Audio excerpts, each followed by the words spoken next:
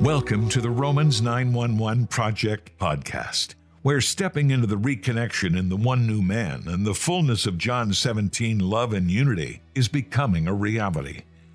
In each episode, join Grant Barry to drill down deeper into this reconnection and alignment message and the final reforms for the ecclesia, for the church.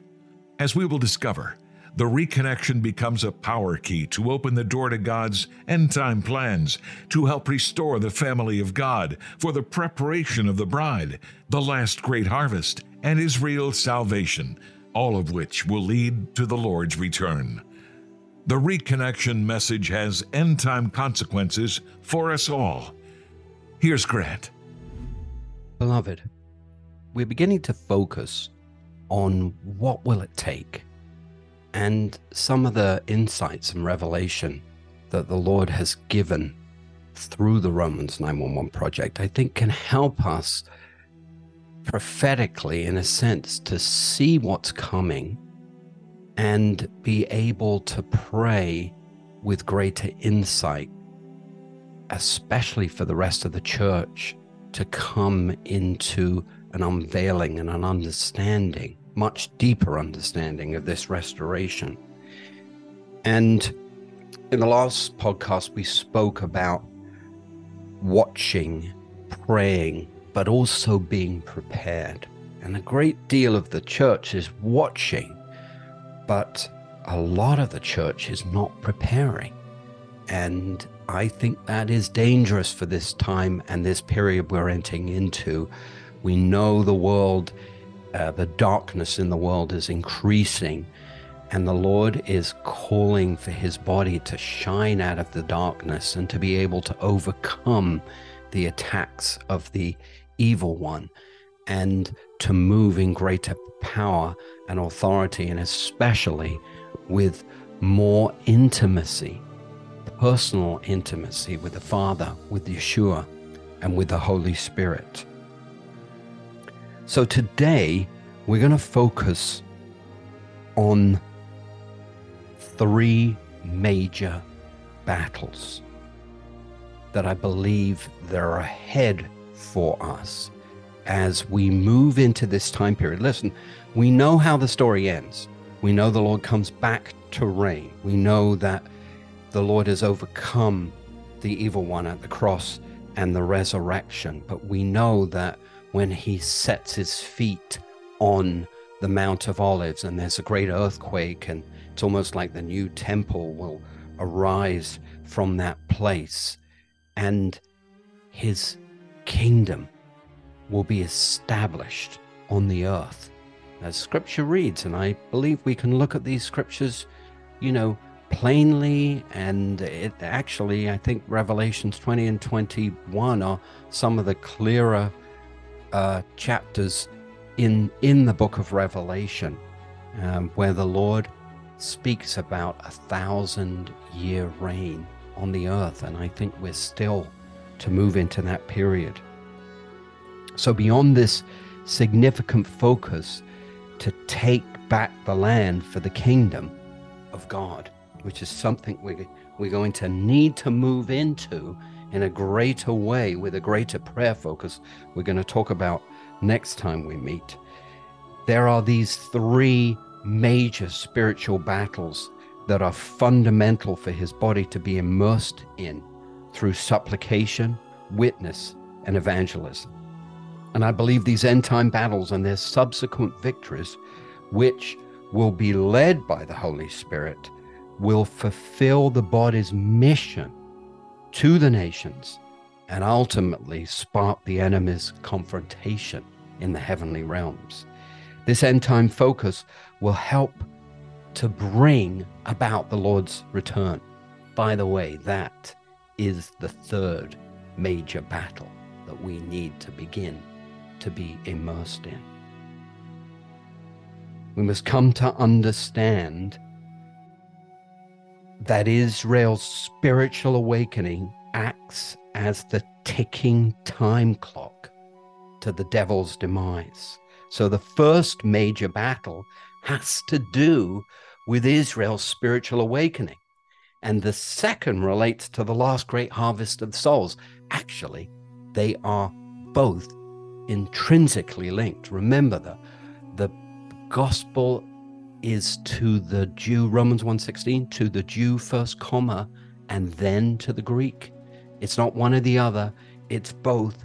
And there's a position for the gospel, especially now as Israel awakens. The church age has been focused on taking the gospel to the nations and must fulfill that call. But a shift is required now to refocus on Israel, which will bring greater power and release greater glory to the salvation of the nation. And we might not necessarily have seen this up until this time. As I've mentioned in past podcasts, this revelation and insight has been hidden in this mystery to awaken Israel, just like the mystery, Ephesians 3, was to bring the Gentiles to faith, was hidden from the Jews. When it comes to this family mystery, the footprint on our humanity and the way that we react as both Jew and Gentile, there's so many similarities, beloved. It's kind of uncanny, and we need now to grasp this fact because we have an intricate role to play with the mercy that we have received as a result of their disobedience. Those Jews that rejected Messiah, remember, not all the Jews did. Okay, the Jews that accepted him started what? The ecclesia, the church. And so there's this call and awakening now. And as we begin to focus more and more on Israel's salvation in the church, which is beginning to happen, look what just happened at Pentecost in Jerusalem this year with the prayer and missions movement. If you're not aware of it, over 110 million believers worldwide praying on Pentecost Sunday for the salvation of Israel. IHOP Kansas City celebrating 40 years of that prophetic word given by Bob Jones to raise up 100 million intercessors for the salvation of Israel. But I will add, for the salvation of Israel and the church, because the church is the salvific agent to help bring about the salvation of Israel. Beloved, God's not going to do this on his own. He is going to work this through us, through his body. And there is a need now for us not only to become aware of this, but to begin to move into it, to embrace it, and to be prepared for what is to come. The strongholds of the enemy, beloved, still need to be severely impacted and crushed. Doesn't it say in Scripture that the Lord will not return until every stronghold is under his feet? And how can we move effectively in our communities to take back the land in prayer and worship and intercession when the church is so divided? Don't we need to restore first in love and unity, so that the glory can be released, so that we can become a praying church once again, standing in the gap and interceding for our communities to take back the land spiritually where we live. Churches coming together, pastors praying together, churches and prayer houses of prayer coming together in love and unity to take back their communities. Beloved, there is a pathway here for us to move into. First, we need to be restored in love and unity. But the fruit of that is we begin to move in greater works of the kingdom. And remember, who are we saved for? For ourselves or for him? Sometimes in the modern church, I think the focus is so much on ourselves. But when I came to the Lord, I was called to lay down my life for him, called to lay down my life that he would be exalted. and to give him thanks for everything that he had done for me. Beloved, there are major battles ahead for us in the church. What about all the souls caught under Islam, under Buddhism, under Hinduism? What about the Orthodox Jews bound by legalism? What about the secular Jews bound by a spirit of the world? Who is going to stand in the gap? Who is going to share the love of Yeshua with these? And where will the power come from if it will not be through prayer, through the church coming together and prayer becoming once again a foundation to stand against the false religions, the influences of secular humanism over the Western world, and so many different ministry focuses? They're in much greater need of more effective prayer and intercession. Beloved, the Holy Spirit will lead us to achieve these objectives.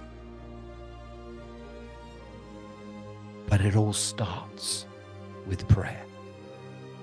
It all starts with prayer. It all starts with prayer.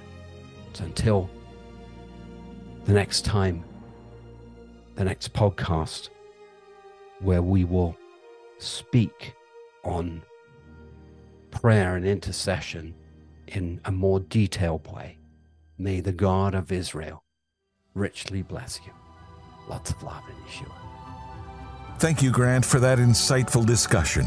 To dialogue with Grant and Hallie, please send comments and questions to email at romans911.org. Again, that's email at romans911.org. If you resonate with the Romans 911 Project, please pray about partnering with us to bring this reconnection message to the threshold of the church. Sign up for our monthly email. Join our global virtual meetings with other believers to dialogue and pray together. And most important, read the Romans 911 book, Time to Sound the Alarm, and view the Romans 911 Study Guide 12 to 14-hour video teachings, which are free when you purchase the study guide. The Romans 911 books and teachings are transformational into God's end-time plans to prepare the bride and reform the church.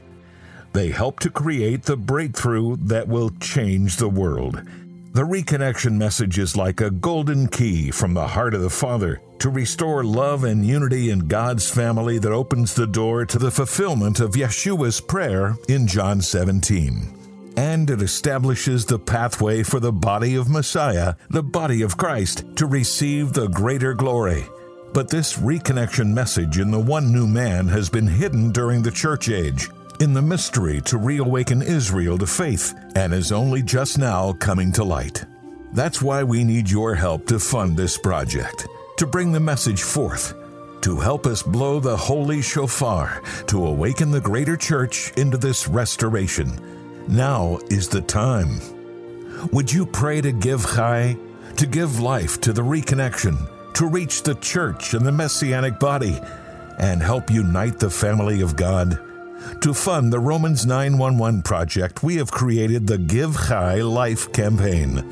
Chai is a Hebrew word meaning life, but it also represents the number 18. And for just one chai, $18 a month, you can make a difference. Please be prayerful about this. We can't do this without precious saints like yourself who are beginning to get this revelation to help us bring this message before the church. For more information on the Romans 911 Project, please visit our website at romans911.org. It's easy to remember, romans911.org. Please also subscribe to the Romans 911 Project, wherever you listen to podcasts at the end.